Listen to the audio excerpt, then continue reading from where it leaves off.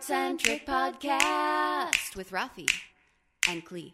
Hola, you amazing artist. It's Rafi. And Klee. And today we're going to talk about being in creative mode or production mode as an artist and how it is that we approach it and how we've changed our approach to it over the years because they're in different stages of our art career. We've been in different places when it comes to that kind of thing. And the spoiler alert is that you really can use them both. Yeah. One's not better than the other. Yeah. This is what I've come to discover. The thing about it is that as an artist, like a lot of times when, let's say you're working on a painting or even a new design for jewelry or something, there's a lot of stages that take place. There's the gestation stage, where it's like, after you get, actually the first stage would be the inspired stage where maybe you see something or you have a conversation or something and it just inspires you to create something. And then comes the gestation stage, right? That's where you like sketch it out or like you just think about it or you sleep and then wake up and like an idea is there. And I feel like everything creative kind of follows that, right? Whether it's music or writing or art or jewelry or anything really. And I think that for creatives, for people that are thinking of a creative career, that's the way that they imagine that it always happens, right? That artist, it's always based on the inspiration. It is always based on the inspiration, but that it's based on this gestation stage and then the creative stage where you just kind of toil away. I know that a lot of artists identify with that, where like they toil away with the canvas. Yeah, one artist referred to it as the hunt. Right, exactly. The hunt, or like I know that back in the day when I wasn't creating as much art, every work of art was like this struggle to like create, right? I'm like fighting. It was basically like I was wrestling the canvas, back and forth. And what I realized quickly when I was doing shows and markets every weekend was that I didn't have time to hem and haw. And I think that a lot of my creative confidence came from the fact that like maybe I did well at a show and I needed more work to be able to, for the next weekend, right? And essentially you just have a week to create.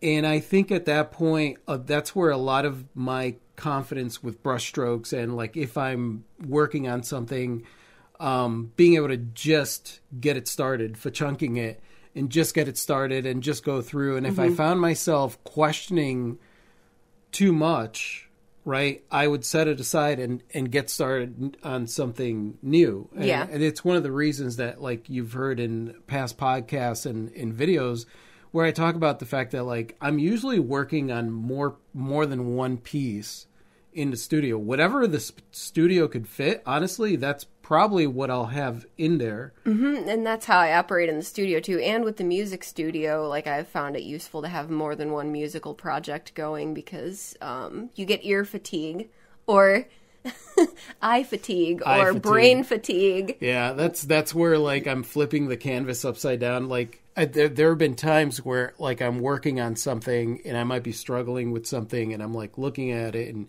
even if it's like a figure and you're looking at the facial dimensions and like is one eye, and I can't tell. You can't tell because your eyes adjust, your ears adjust, things adjust for what it is that you're working on.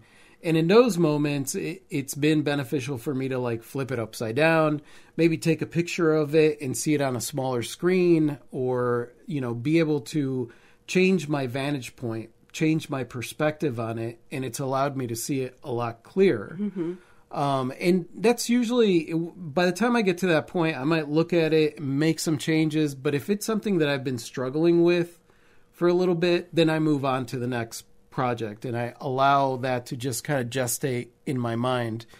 And what ends up happening is like eventually something pops into my brain and then I go back to that work. So it's allowed me to work much more efficiently when I'm creating.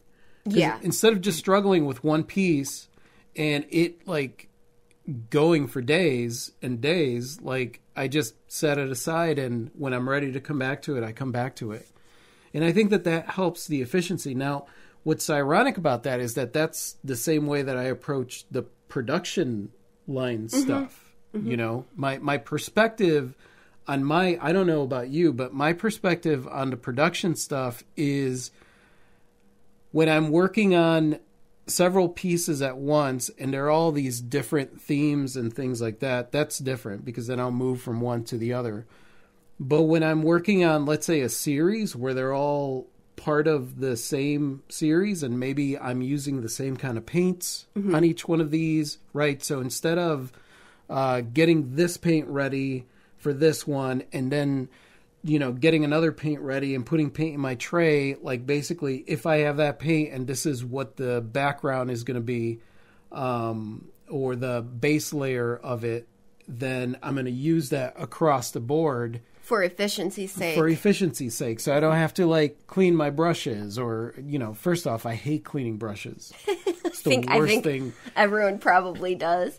I think the stigma is that, the pervasive stigma is that production mode sucks. Most artists feel like they don't like it and they like creative mode. And I guess question number one is, could you veer too far into production mode or creative mode, and what does that look like? And I've been in both, for sure.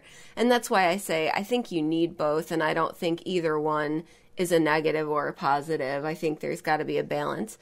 I was way too far in production mode back when we were constantly doing multiple shows every weekend, because instead of coming up with new designs, I was literally just robotically producing I think work. That's where you could fall into a pitfall, right? Like you create certain things, you know that they sell consistently at a market or something like that, and then you find yourself restocking your stock. Yeah, so if you're using the words restocking inventory, then you're probably in production mode. Zara said, "Ooh, that's a great idea. A series with the same color palette, so I can bounce around." Absolutely, it really is efficient. And I mean, and that's the thing. Like I am, and this is something I think one of the Monday Motivational Madnesses was being lazy is a superpower. To be honest with you, my efficiency when it comes, my prolificness in the studio has a lot to do with being lazy. I am lazy. I don't want to work more than I have to. I don't want to I don't want to make things more complicated than they have to be. I don't want to spend a lot of time on something. I don't want things to be tedious. In fact, the irony is that like my very unique style has a lot to do with getting a project started where it's tedious and then figuring out a way to make it easier. Make it less tedious. Yeah. Tish is like, I don't think I have a clean brush in my studio. No. Leith is like, I ditched the 100% clean brush after the current painting. Yep. Zara said, I need to be in production mode now. I've been in creative mode and I have a whole kingdom of ideas going. Yeah, that's where on the flip side, if you live in creative mode for a very long time, you may find that you have a whole slew of ideas, and you need to get into production mode to make some of those ideas happen. Yeah. And I believe that you can be kind of in both. So I recently took on a commission for a really cool ring.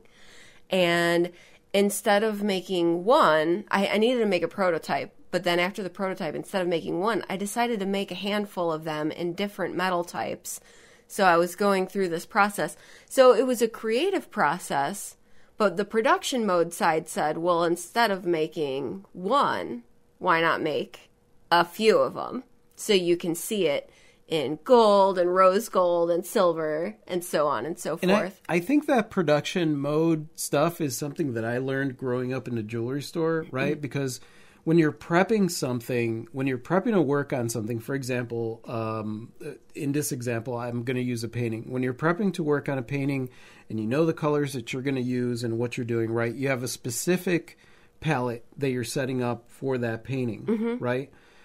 If you're going to do a series, why not get that series started all at once so that instead of just having to prep that palette every single time you go to work on a piece, right, which is just more time, it's already prepped. And so now you're just, you're spending a little bit more time on the individual pieces, but you're not getting the boring part ready, which is like prepping the paint Right. and, you know, cleaning your brushes or getting the brushes out. I think it's hilarious about the clean brushes where Tish is like, I don't clean my brush. Yesterday, I painted something in the studio, right? Because I just bought a large format printer and I needed to make room for it. And I wanted to cover the bottom of the stairs To protect it. to protect it from dust falling on it, but I wanted it to be like a cool artsy color and stuff. So like I grabbed some of my paintbrushes, my wider paintbrushes from the studio. I painted it and then just set the brush aside. So I literally ruined a brush. Now here's the interesting thing about that. I looked at the brush and thought to myself, I should go rinse this out in the sink that we have in the studio, which That's is like 20 feet away. literally right there. And instead of doing that, I was like, nah, it's fine. That's how bad I am when it Okay. comes to cleaning brushes. So when your brain is like, nah, I think this rolls into Leith's question. Do you have advice to be in production mode? I dabble in art and writing and it's easy to be creative, but going into production mode is hard. I think production mode is forming habits. It's habit establishing, and it's a modicum of discipline, right? It's being self-motivating and saying, okay, well, I'm going to sit down at my workspace and chunk this or get a little bit of this going. Yeah. So that momentum can take over. And it might just be one thing, right? In writing, for example, with the books, for me, I've made it very, very simple for myself. Like I have, so now that I'll show you guys these note cards that you could see at home watching the video, but for anybody listening to this, I have note cards and I write down my ideas on them. And then inside of the writing room, I have large corkboard up on the wall. And whenever I have an idea, these ideas transfer between videos and podcasts and blogs and all kinds of things, but also they'll end up in the book. So when I look at my board, I'll position these cards wherever it is that they fit into that story of that book that I'm writing. And then when I sit down to write, I may chunk one paragraph, one sentence, one thing, and a lot of times chunking is just 5 minutes. I'm going to sit down, write a paragraph, and you write it badly, right? It's a first draft. It's the same thing as getting a painting started, right? It's not going to look gorgeous right from the get-go. So like I get the process started, and what'll happen is either A, I continue writing, right? Or B, 5 minutes is up and I'm not feeling it. I'm not there. I'm like, you know what? Let me give it a break. And I think that one of the issues that a lot of creatives run into is that they think that being in production mode means that you continue just bam, bam, bam, bam, like a Slogging robot. through. And it's not like that. It's finding the way to inspire yourself to move, A, more efficiently, faster, but also be willing to step away and work on something else if you're not feeling it. And that's where I found the melding of the two, of production mode and creativity. Mm-hmm. Because a lot of people have this idea that creativity is one thing and production mode is something else. And in my mind, it's a little bit of both. Right? There definitely is a creativity that comes in production mode. The only difference is you are looking at ways to simplify the entire process to make it easy on you so that you don't walk away feeling like you failed, especially if you're working on several things at once. Most definitely. Like I know that Clover has, the dice that she creates and the different things, and there has to be some semblance of production mode, but there is a creativity that is in there. They're not separate. They're not two separate things. They don't have to be. No. And I'm going to say something that might be a little unpopular, but sometimes getting into production mode requires setting yourself not a super rigid, but maybe a deadline, like a flexible deadline. Because when timelines are super open-ended and there's nobody waiting on you and you haven't set like an end date for yourself on a thing, man, creatives can drag stuff out infinitely. We are great at waiting to the very last moment. I'm producing jewelry right now because I set myself a self-imposed deadline for a spring collection that I want to release. If I didn't have that date, like, I would do what I used to do, which was only work on jewelry when an order came in. Yeah. And then the rest of the time I'd be like, oh, I wish I had more time to be creative. But the truth was that I wasn't going down to the studio to be creative. I was only producing work when I got an order for work or a commission. And that's the thing. Like, we're working for ourselves, right? So, like, your deadline might be, all right, I want to upload 5 new paintings to my website, to my store, by the end of the month. Or I want to do a painting every week. Or I want to, and the thing is, it's not just, I want to create a painting every week. There has to be something where it's like you're giving yourself some kind of rhythm of creation and giving yourself the room to be flexible and move it if you have to, but giving yourself that motivation. Yeah. Like, so we had, like an example is like releasing a song every month or releasing a book every year. And sometimes you do have to move that goalpost. Yeah. But without that, it's like, man, I've had a song. I have a couple songs in queue. I have one song that's been in the works for like 2 years because I didn't say like, oh, I want to release this song at this time. And so you run into a problem with it, and then it's just really too easy to set it aside and not think about it because maybe you ran into a problem. So I think it's good to kind of have timelines in place for yourself to keep you motivated and try to do a little bit towards those goals on a regular basis, whether it's daily or weekly or whatever it is, to just form the habit to be working on stuff. Because especially if you came out of like the corporate world, the 9-to-5 hustle, where you're used to like being on somebody else's timeline, where someone's telling you what to do and when to do it, doing that for yourself can be really difficult. In your brain, basically, you've set up the habit of being used to somebody else telling you to do something. And I think that's where a lot of creatives run into issues with running a business, because they don't have anybody telling them to do something.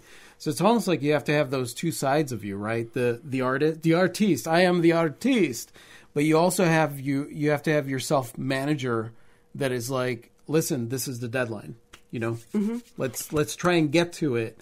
But it's also being good to yourself, right? That's the beauty. We work for ourselves, so we don't have to be a-holes like a lot of bosses out there. Totally. Tish said, for me, music is essential for production mode, helps keep me from getting bored when doing the same thing over and over and over again. Oh, absolutely. Agreed, Tish. Music or a good audiobook or something. Audiobooks are tricky if you are in creative mode because your brain is focused more on what you're doing. But when you're in production mode, audiobooks are great. Great, too. Clover said, I've noticed I've made some of my creative things are strictly production and then have my art that I just go wild with. I may have just gotten too comfortable with one, but the production, a lot of. The process is just production, same repetitive task with no room for error. Yeah. Zara said, being in that flow is where the fun is for me and what keeps me energized to create and produce. I get dragged down with the robot production thing. Yeah, and that's why you have to instill. So like when I work on more than one piece, the way that I see it, especially if I'm working on so I have a very simple series that I create called The Seasons of Change, right? Or even my artist enhanced prints, right? So instead of just working on one, I'm going to create several of them. And the way that I view it, my perspective is not, oh, I'm just working on this and this and this, and it's all these steps involved.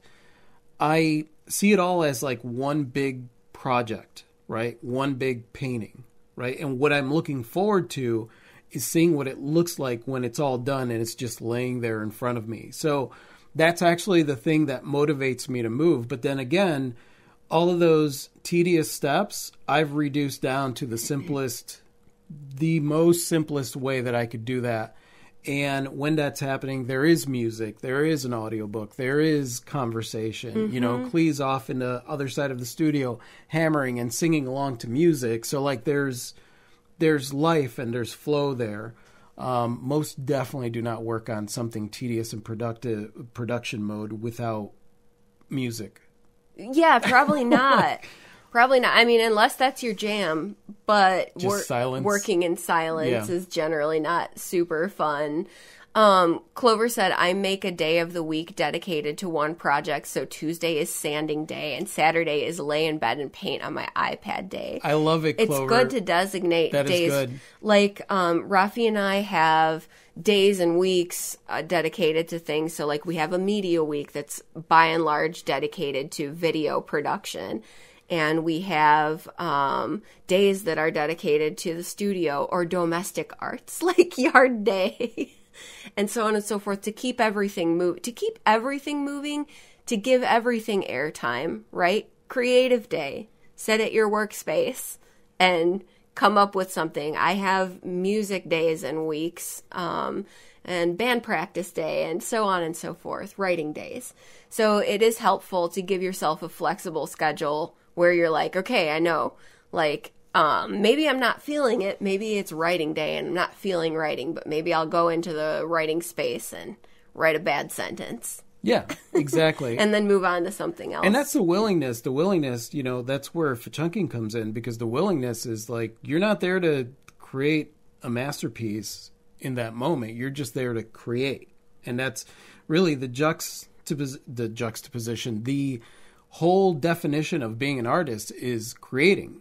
And so, like, it doesn't, being an artist doesn't mean that you have to create a masterpiece every single time. It just means that you are willing to put the time into creating something and getting it started. So I love the idea of giving yourself those days where you just, you know, all right, well, today I'm going to work on this, or every morning at this time, or in the mornings, I'm going to try and work on this, because in the mornings, that's when I'm feeling most creative.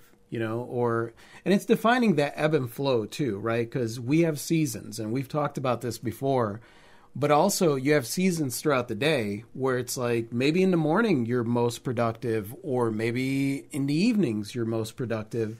And it's really figuring out what your flow is for this and which projects are the ones that you really want to. If you get into just production, where it's just production mode and it's month after month of that, burnout. You're going to burn out on that. Mm-hmm. Gobbles Gossip is like, what if your title actually partly includes the word producer? The title of producer has always been an interesting and mysterious one for me. I'm like, what do producers do? Clearly they produce things. They produce. Sometimes they produce money. Yeah, to make projects happen. That's mostly what producers do, is they produce money. Yeah, or sometimes they produce the foundation work for, like, music producers, right? Often are the folks who create the foundational music for another artist to grab and do something with. It is an interesting title, though, and it's fun to look at, like, well, what does that mean? And what does it mean for me if I'm a producer, if I'm a music producer or a project producer? I mean, technically, that's what we are. We, you know, as we're artists, content producers. We're content producers. We're music producers because we're the ones producing and paying for the music. We're video producers, we're art producers, jewelry producers. So essentially, we're the ones that are putting up the finances to make this happen. Indeed. Zara said deadlines, decision to get going. It's amazing how much work I am probably using as a distraction. So now I organized my distractions that are productive. Very cool. That's a thing too, Zara. It can be easy to, like, fall into repetitive, busy work, because there is a comfort zone there, especially if you're really good and efficient at it.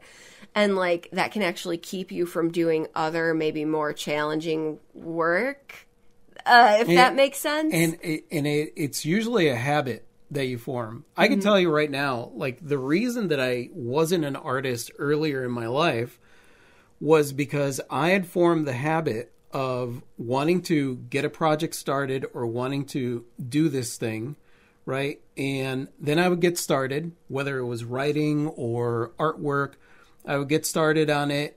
And then immediately I would think about money, right? And maybe a week in, then all of a sudden I would start looking online for work at home type things, right? All those work at home opportunities that are there. And then I would spend 2 weeks researching and looking at work at home things. And then after those 2 weeks, I would give up and I would go back to a job. The vicious cycle. So Yeah. like that was the thing. I realized that like my fallback whenever I would panic, instead of creating stuff and really putting myself out there, was finding a way to distract myself from what I was working on. So that is very interesting. It can That's be an a interesting trap. point. A current example is like Rafi and I have been working on the community site that we built, and then we transitioned over with a small hiatus to updating our e-commerce website that had been neglected through the time of moving and all that. And we got that dialed in really nicely. And now there's like a pull for me to like sit and tweak what's already really good rather than shifting gears and moving on to something else, because I've established this habit of website work. And so the website doesn't need me right now. Actually, the studio needs me, but it's this pull to keep doing this task that I've been doing, that I've established this comfort level with. Well, So- it doesn't take very long to create the habit. right. Or any habit. Like, you know, you work on it for a week, you get up in the morning, you drink your coffee, boom, you go and get started on the website. Yeah. And then it's over, and you wake up in the morning, you drink your coffee, and you're like, you get pulled. And you can find like busy work to do on said website instead of shifting gears. I think shifting gears can be difficult, and most of us creatives have to do it. Oh, yeah. Because there's many things that we do. There's the creative side of us, there's the production side of us, there's the admin bookkeeping side of us, and the running the household side of us. Tish is like, I dread cleaning day. You want to hear something funny, Tish? I have actually found a hack for myself, which is I will spring cleaning day on myself. I'll surprise myself with it, because if I write it in my planner, then I dread it too. And sometimes it's fine. Sometimes I have to do it that way. Or I spring it, kind of like I sprung yard work on us yesterday. So if cleaning needs to happen, and if I wake up in the morning and I don't have a clear plan for the day, I'll spring the cleaning on myself. I'll be like, okay, well, if you don't know what you're doing, then you're cleaning bathrooms. And then I'm like, no! And then I go do it. And then I'm glad that I did it. But I surprise myself with domestic arts tasks sometimes, and it's effective. Although I don't know how much I like that side of me that's like, it's cleaning day. Yeah, and I feel like stuff like that, like you can't put into that kind of stuff is production mode stuff, though, where it's like, all right, I'm going to do this, I'm going to do this, I'm going to do this. And really, when we do the domestic arts part, it's because it's clearing the space for the creative stuff. Yeah. Gobbles is like, it's so easy for me to jump around to new songs like a flea. Oh, I feel you, Gobbles. Yeah. It's so easy to begin a song. It's difficult to finish a song. And it could be a really amazing song that you're super into, but the closer you get to done, it's like, I don't know, there's more moving parts and there's more at stake. So that's where it's like the self-discipline habits, right? I want to release this song into the wild so other people can enjoy it too. And that's I think that's the thing. It's like, all right, well, let me get this done. And I think that a lot of the projects in the studio, or just any of the projects that I work on, it gets to that point where I'm like, I just want to get this done so I can move on to what's next. Or, you know, I want to move on to what's next. I want to list it on the site. I want to see what it looks like, right? So I'm weird that way. Like, I've gotten into the habit of getting myself excited to see what it looks like on my website. You know, a lot of people get discouraged with their website because they're like, well, I haven't sold anything, you know, and they list stuff. And like, I don't care. In fact, a lot of times if something does sell, then I'm a little discouraged because I'm looking at my sections and they're empty. and you know, and this painting is now gone and this painting complemented this painting so much. Totally. So like, I've gotten into the habit of just getting really excited about the aesthetics of how it looks when I get the paintings on there. So that works for me as a deadline. And I think that really the motivation, that's one of the reasons too, your motivation for being in production mode is because you want to create and you want to see it created and you want to see it out there. You want to see this new collection out there and you want to share it. But also creative mode, that's...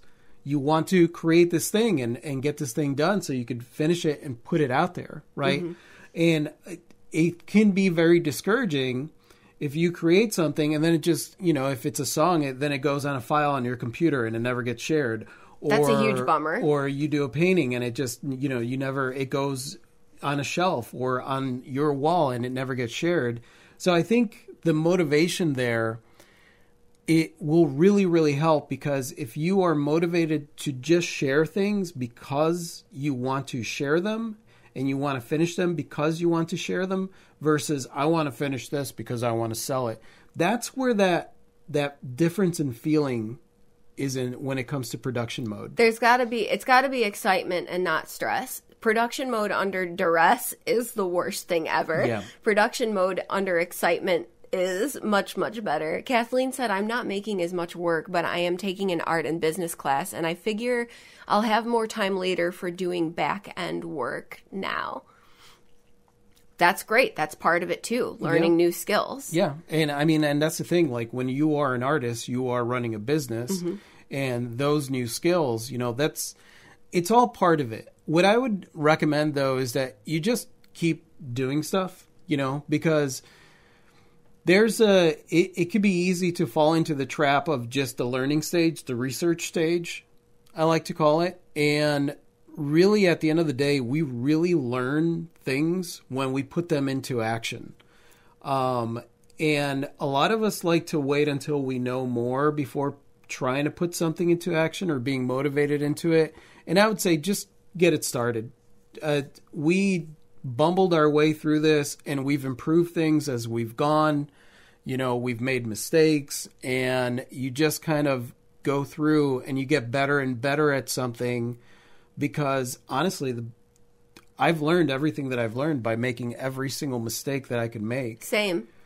Clover says, I don't know if it's just my ADHD brain, just says things are done 80% of the way through and tries to move on. Yeah. I think I live there too sometimes, Clover. That's where I'm like, I just want to get to, immediately at that point, the motivation might just be like, I just want to get this done. Like, I'm just going to work on this today. I'm going to chunk the crap out of this thing because I just want to get it done. Yeah, because when you get 80% of the way, I've heard myself say this. I wish I could just have somebody come in and finish this. The only thing that gets me through at that point is, and I'm going to call it the final polish, which is for real with jewelry, but also on a song or anything of the like. It's 80% done and it's glorious, right? But you know what it's going to be when you put the final polish on. It's going to be incredible. Yeah. Whether that means you're mastering a song track or you're varnishing a painting. It's that last moment that's so satisfying. And it glistens and you're like, now it is complete. I live for that. The heavens open up and it's like, oh. Uh-huh. Yeah. The final polish is what gets me through to the end. Tish is like, I may have to try that. My mom ran a cleaning business when I was little, and guess who was her helper? It's anxiety at its peak for me. I'd much rather play with art stuff, for sure. Domestic arts can be a total drag when you don't wanna. And that's the thing, like we try to make everything fun, right? And because our philosophy is like, I don't care if there's people out there that are like, business is supposed to be blah, blah, blah, blah, blah. It's like, this is life. Everything that we're doing is life. And we don't work for anybody. So I don't have to jump through hoops for anybody. So I'm going to do everything that I possibly can to make this life that I'm living as fun as possible.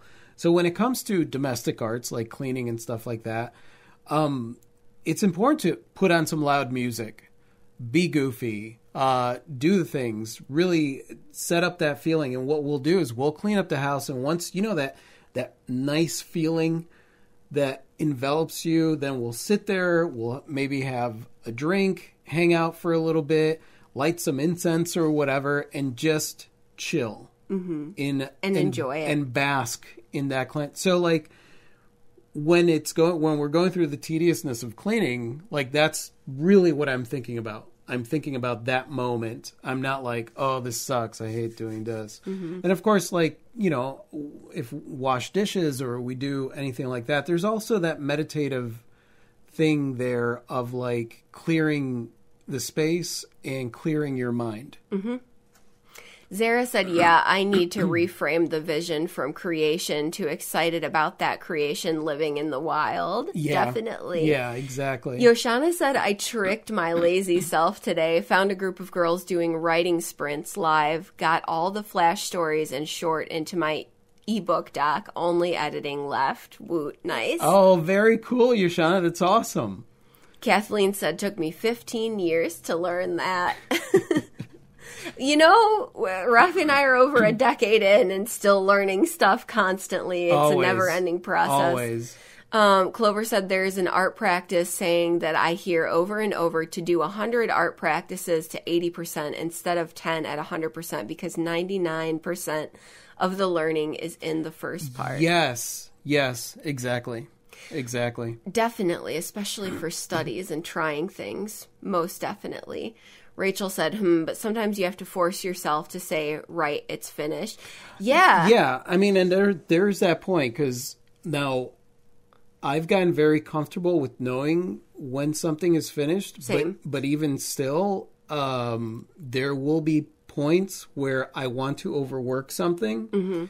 And when it gets to that point where I want to overwork something, I just push it off to the side and I'll let it sit there.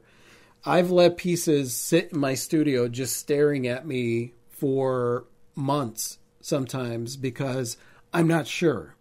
I'm not sure if I'm done or it's not done. And eventually with a new set of eyes, you'll be able to see whether or not you need to progress on it. Because, yeah, the worst thing is like overworking a piece. And honestly, overworking happens in your brain. In your head. Oh, absolutely. Like that's because if you're analytical and you're like, this is where like it messes with production mode and creativity, because a lot of people, they, the perfectionist, it's gotta be perfect. And there's all these other traps that you fall into of needing to make something perfect, worrying about what other people are going to see in it, thinking like, oh, I'm not getting this right. It's not working. And then you struggle with the work, and it gets to a point where it's not fun anymore. Mm-hmm. You know what I mean? Like, it's not fun anymore. And then you feel like it's overworked. I've had pieces that somebody else came into my booth, another artist came in, and it's like, oh, it looks like you overworked that one. And honestly, I didn't. I was like, no, I didn't overwork that. Yeah. That's to the perfection. That's exactly where I wanted to take that work. That's the thing, is that nobody else can tell you whether a piece is under or overworked. That is 100% your call. No, this guy was in a unspoken competition with me all the time, right? And whenever I talk about that artist that sits there with their arms crossed and are all pissed because nobody's buying their art, this is he's one of the people that I think about. The examples. Yeah. Kathleen said, or finished for now. Clover said, I've been putting off bookkeeping for months. Bookkeeping, yeah. So what we do, we've made, Clea has a system that she has in place. We actually wrote about it in the money book, but she takes care of that every morning. And so every morning, it's like 5 or 10 minutes of bookkeeping. Because I look at it every morning, it's 5 or 10 minutes. If I let it go because I'm busy, then it's longer for sure. When it comes to reporting sales tax, if I let it go, then it takes a little longer. And of course, overall finances when it comes to like federal tax, if you let it go, it can be tedious. We set aside a week for it, and we blast music that day, and we just, it's a fun game to see how much money we could save on federal taxes. Definitely. Okay, so let me switch gears. Hold on, Yoshana said bookkeeping is a dirty word. Slap. It might not smell too good, but it's necessary. Yeah. The flip side to this conversation that a lot of artists struggle with is you get a little bit of traction, you get a little bit popular, you get a lot of commission work and orders coming in, and you find yourself in constant production mode with no time for creativity. This is a complaint that I used to hear from artists a lot at markets, especially artists who had a lot of impulse stuff. Like there was one artist in particular that did glorious portraiture, but she would sell the crap out of greeting cards. So she was constantly producing greeting cards for the markets and not really able to do any personally fulfilling work. Right. And that's important, because it's the reason that we say do not take any commissions that you do not want to work on, because if you do and you become popular taking those commissions, then that's what you become popular for. Mm-hmm. And now, what if you do enjoy it, but you're just booked? And I think at that point, you need to deliberately extend your commission timelines, extend your order production timelines, and deliberately set creative time aside. And raise your prices. If you're in demand, and that was actually the advice that I gave her when she was talking about her greeting cards. I was like, raise your prices. Mm-hmm. Raise your prices on your greeting cards. If they are in demand and you find yourself spending all this time working on something and you're not feeling the gratification of working on it, then you need to either especially if you enjoy doing it, then raise the prices. If you don't enjoy doing it, which is a really big trap, and you'll see that happen across the board with creativity, like creators on YouTube that got popular for one thing and they don't want to do that anymore, mm-hmm. or somebody that became popular for having, stuff like when you started, you had the magnetic jewelry.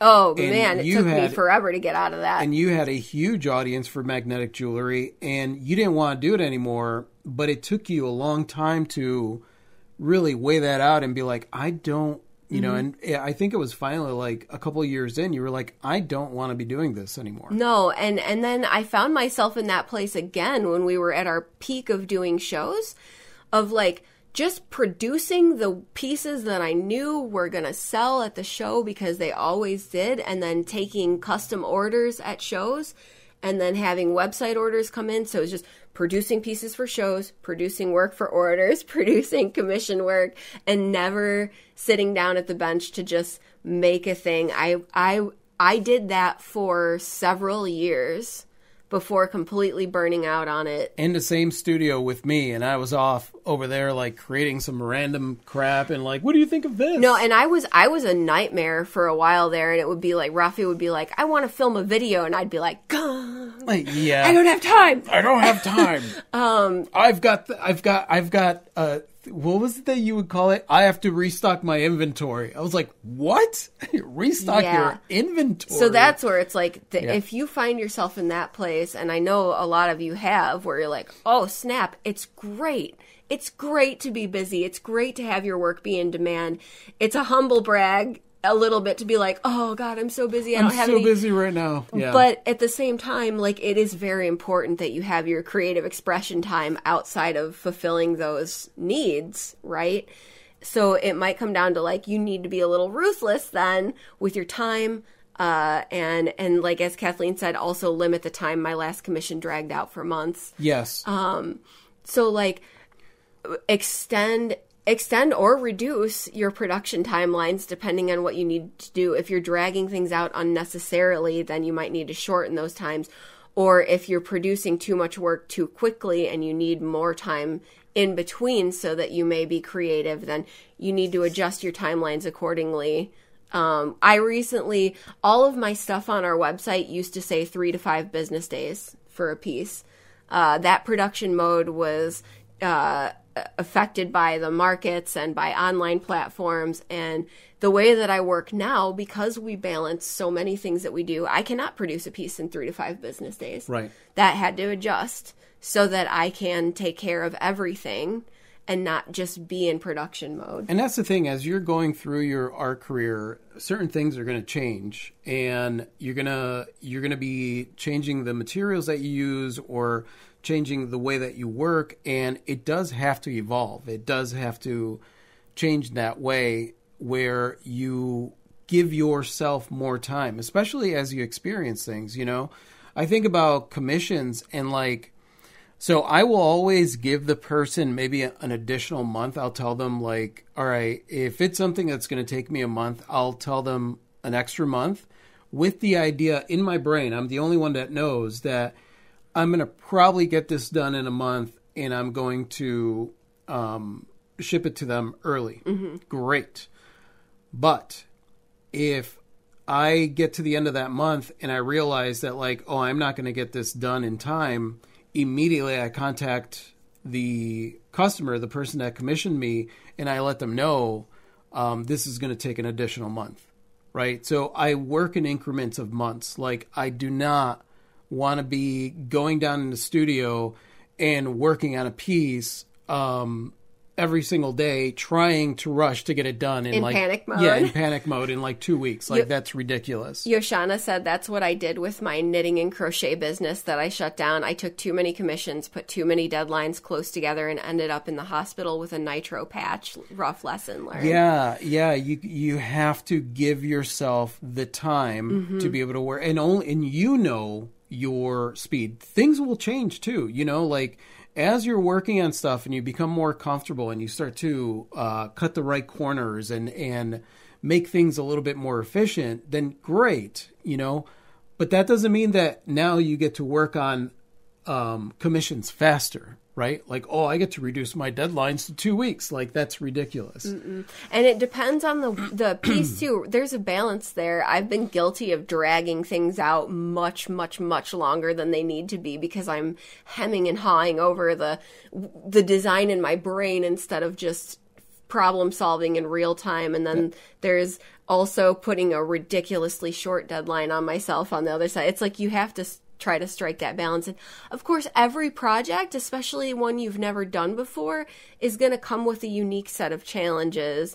And I think just being honest with yourself about what you need and how you work best, and then just being communicative with anybody on the other end of that is the key. But we're all like continuously trying to find that balance. Yeah, and you gotta figure it out. Like, you know that if you're working on something that you've never worked on before, or there's going to be a lot of figuring out, you know, that's where I add an additional month for gestation of ideas, right?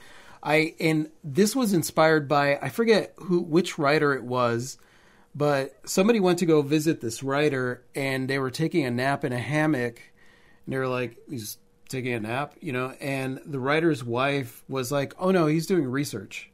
And I love that idea, because really that's, if you allow yourself to step away from something and just allow it to gestate, like it's going to come. Like your brain is working on the designs while you're, you know, washing dishes or taking a nap or doing whatever. Kathleen's like, because it's not just art timing, it's life. I don't have any commissions right now, but life exploding, I wouldn't have the time. Yeah, exactly. You're not just always in your studio producing work as an artist. You're a human being. A robot. You're not a robot. And back in the day, like when I was like, oh, I gotta pull out commissions and whatever, like I would spend just about every day. I think I would make the comment like, I wish there was a clone of me to do that. Right? And here's the thing, though.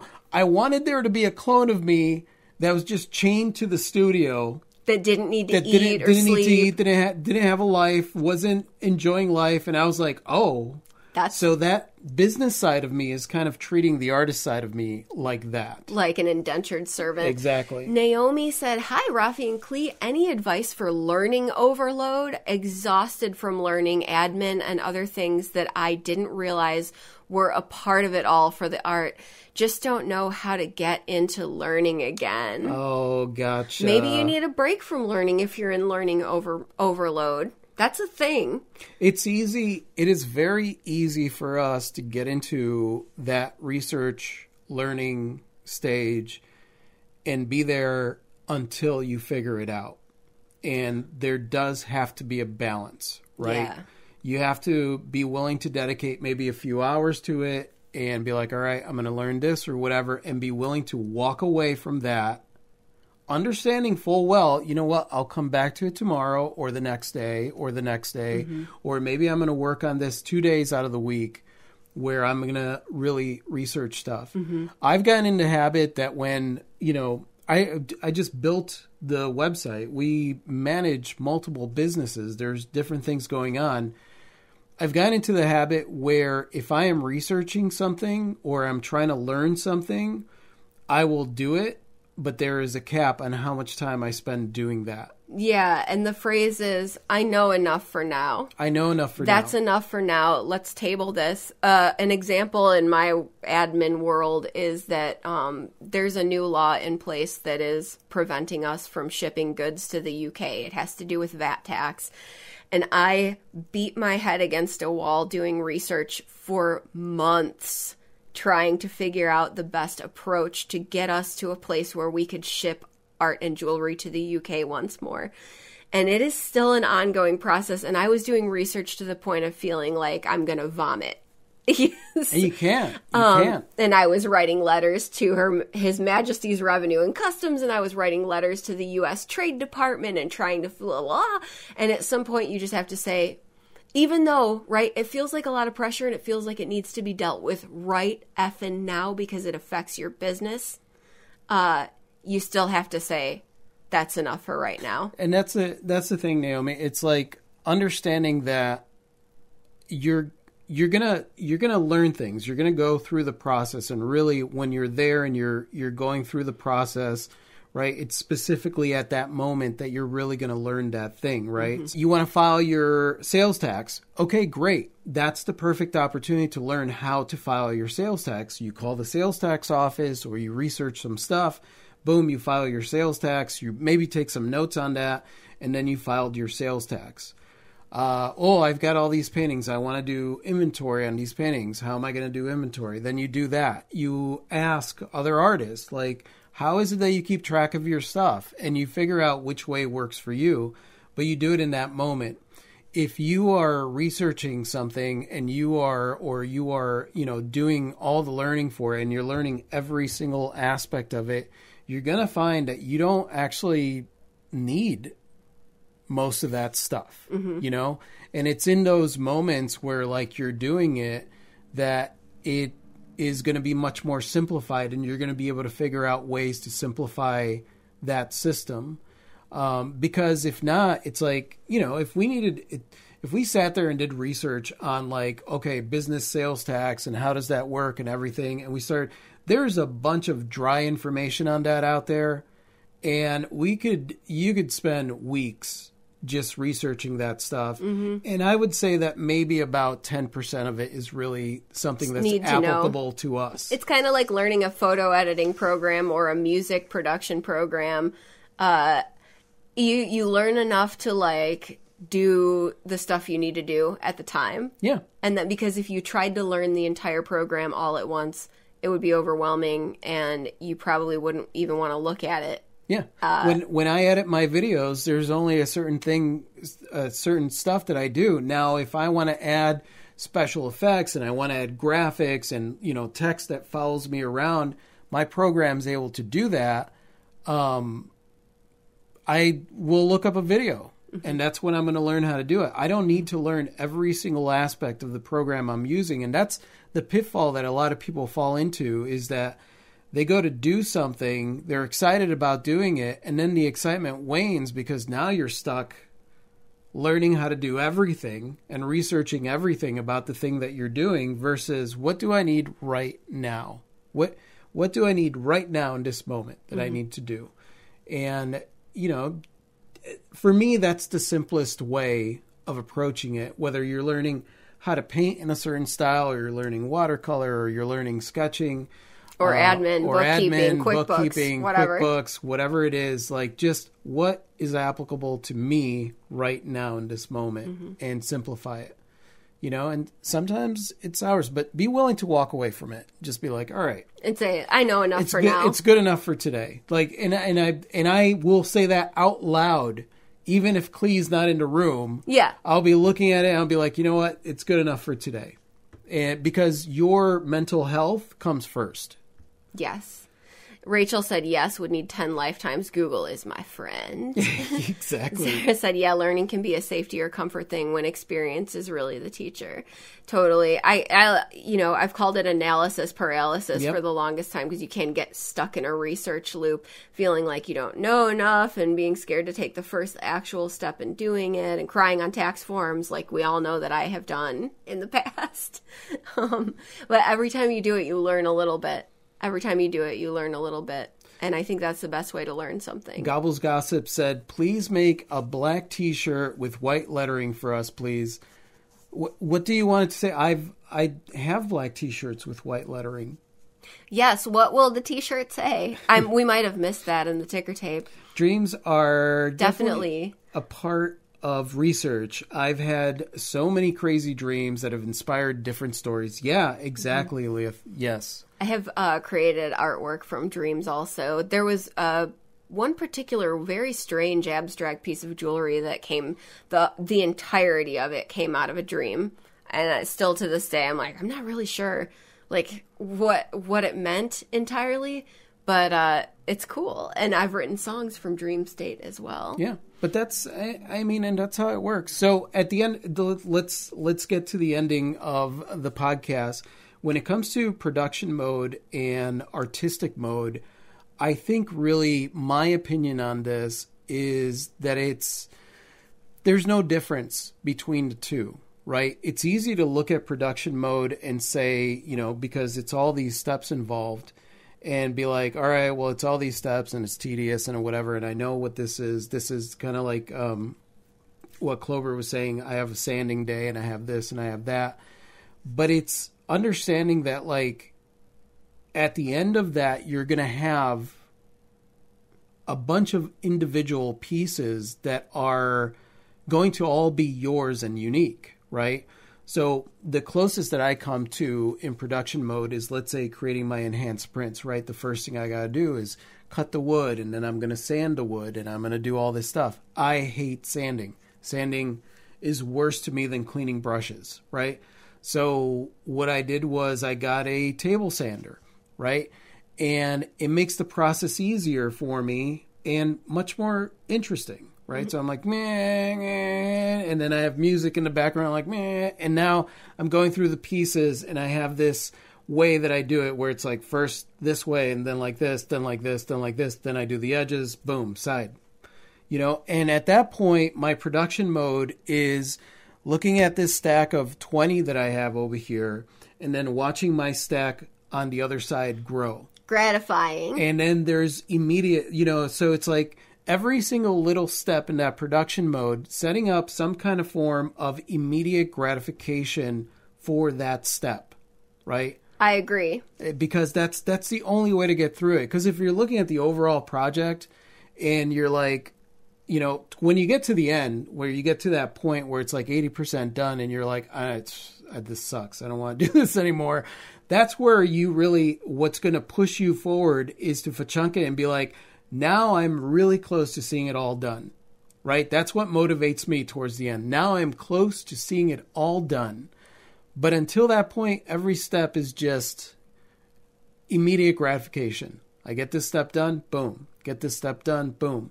Even if I'm doing the backgrounds of the series where I'm like, all right, I got to put this color on every single thing. And then I look at it, I'm like, yeah, done. And the willingness to walk away at that point, too, and be like, I'm done for the day. Good enough for today. Yeah. I agree with you. Get gratification wherever you can get it in production mode. Gobbles Gossip said, Art B. Art B. Oh, so it's like 80% done. I like it. I love it. That's how I'm interpreting it. I like it, too. It. That's really good.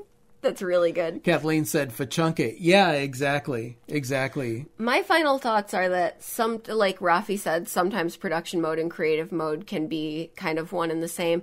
And sometimes they're not. Sometimes production mode is just production mode. So get gratification where you can get it. And be a little ruthless with your time and your self-discipline and find a framework that works for you so that you can have it all.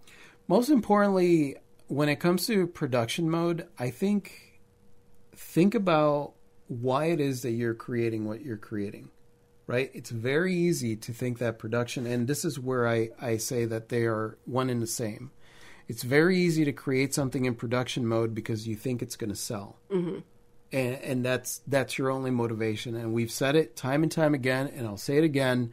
Money is a very poor motivator. When it's there, great. You're like, oh, this worked. This is wonderful. When it's not there, why would you do that? Why would you get into production mode creating something that you know is not selling? So it's got to be something that you are creating, not because you think it's going to sell. You know, because you think back to you being at the market, Clee, and that was the thing. There were certain designs that you had moved on from, mm-hmm. but you were creating them because you knew that they sold. Mm-hmm. And that's where the burnout really started coming in. Yeah, absolutely. Or I didn't take them off the website and I was creating them because I already sold it. Right? Exactly. And every time I had to make one, I was like, it's not that I didn't like the piece anymore. It's that I was ready for a new challenge. Yeah. Kathleen said the magic of the check mark. Yes. Yeah. It's the reason that I have checklists for different things, you know, like live stream Wednesdays. I have a checklist that I go through, and like when I finish something, that satisfaction of marking it off and knowing that I took care of everything I needed to take care of today, right? Mm-hmm. There's nothing floating in the ether. I don't have to think about that thing. But it's like there are things that I approach that have structure in place, but I'm still able to approach it from a flexible place. And that same thing goes for whether it's a checklist for a live stream or sitting in the studio creating 100 artist-enhanced prints. You know, like every single thing is my own creation, but I create it not because, I'm going to sell 100 prints and this is going to be amazing. For me, it's like, I want to see it come to life. I just want to see it come to life. It's the reason that my trees have been a made-to-order series, the Seasons of Change. That has been there since the beginning because I still love creating my trees. Mm-hmm. Like, I love creating them.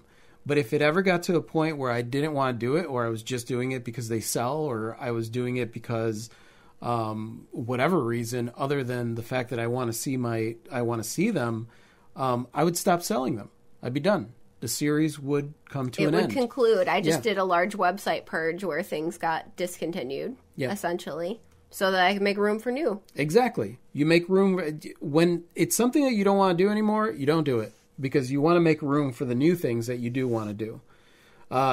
Zara said, that's a great plan. Gratification infused production for each step and being clear about the exciting end result with money not necessarily being the goal. Got to be something more meaningful. Mm-hmm. Love it. That's perfect. You just very concisely said exactly what we're trying to get to. Definitely. And so I want to thank the Rogues for being here. For anybody that's listening to this, if you guys heard us reading off comments, that is our amazing Rogue artist community. And I want to give a shout out to one of our Rogues in particular, Rhonda Young, whose business name is Uzis and Doozies. So she's at Uzi's Instagram. You can find her at Uzis and Doozies. And mom of two, Oklahoma native, polymer clay artist, creating little clay monsters. I love her monsters, by the way. And from time to time, singer who loves to sing. That's awesome, Rhonda. That is all we have today. I want to thank everybody that's listening to this. Thank you guys so much for listening to this. And if you like this podcast and you'd like to listen to more like this, go ahead and click anywhere around here to subscribe. And other than that, you could say goodbye, Clee. Good day. Adios.